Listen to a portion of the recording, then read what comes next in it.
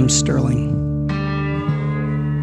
Today I'm reading the devotion for December 19. This one is entitled The Phoenix Bird. First word of scripture from 2 Corinthians chapter 5, verse 17. When anyone is joined to Christ, he or she is a new being. The old is gone, the new has come. In the old terminal of Phoenix's Sky Harbor Airport, one finds a large, brightly colored mural depicting the legendary phoenix. Egyptian mythology tells us of a bird that rises from its own ashes to live again. Our church's 1995 mission team to Prague in the Czech Republic went there to help raise the International Baptist Theological Seminary from the ashes of what had been a Nazi army camp during World War II and a communist scientific laboratory compound during the Cold War. We went to work with paint, cement, muscle, sweat, and prayer to renovate this site of former evils into a hope-filled place of beauty where Christ's life-giving love is now proclaimed. Although ITBS is no longer in existence, for nearly 3 decades, that seminary made it possible for Christians from many lands to be equipped for spreading the gospel in their own countries. While we labored to renovate the buildings of the old site, which contained some structures dated to the 1700s, God was working on renovation in some of our lives, as no doubt had been true of many mission trips our congregation has sponsored. Sometimes these life renovations come not through pleasant experiences such as mission trips, but through painful ones which are difficult for us to understand. C.S. Lewis uses a beautiful metaphor to illustrate how Christ brings about change in our own lives.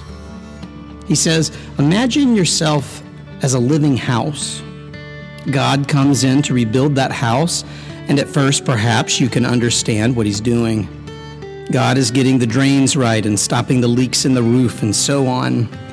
You knew that those jobs needed doing, so you weren't surprised. Presently, God starts knocking the house about in a way that hurts abdominally and does not seem to make any sense. What on earth is God up to? The explanation is that God is building quite a different house from the one you thought of, throwing out a new wing here, putting on an extra floor there, running up towers, building courtyards. You thought you were going to be made into a decent little cottage, but he is building a palace. God intends to come and live in that palace for himself. The last verse of the age-old hymn of Charles Wesley's Love Divine, All Loves Excelling echoes this theme of renovation. Finish then thy new creation, pure and spotless let us be. Let us see thy great salvation perfectly restored in thee. Change from glory into glory, till in heaven we take our place, till we cast our crowns before thee, lost in wonder, love, and praise. Have you invited the Christ child into your heart for renovation? Let us pray.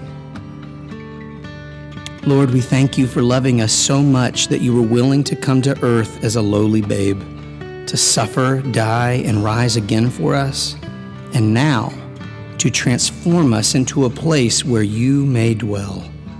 This Christmas, may we willingly enlarge the place of your dwelling in our lives.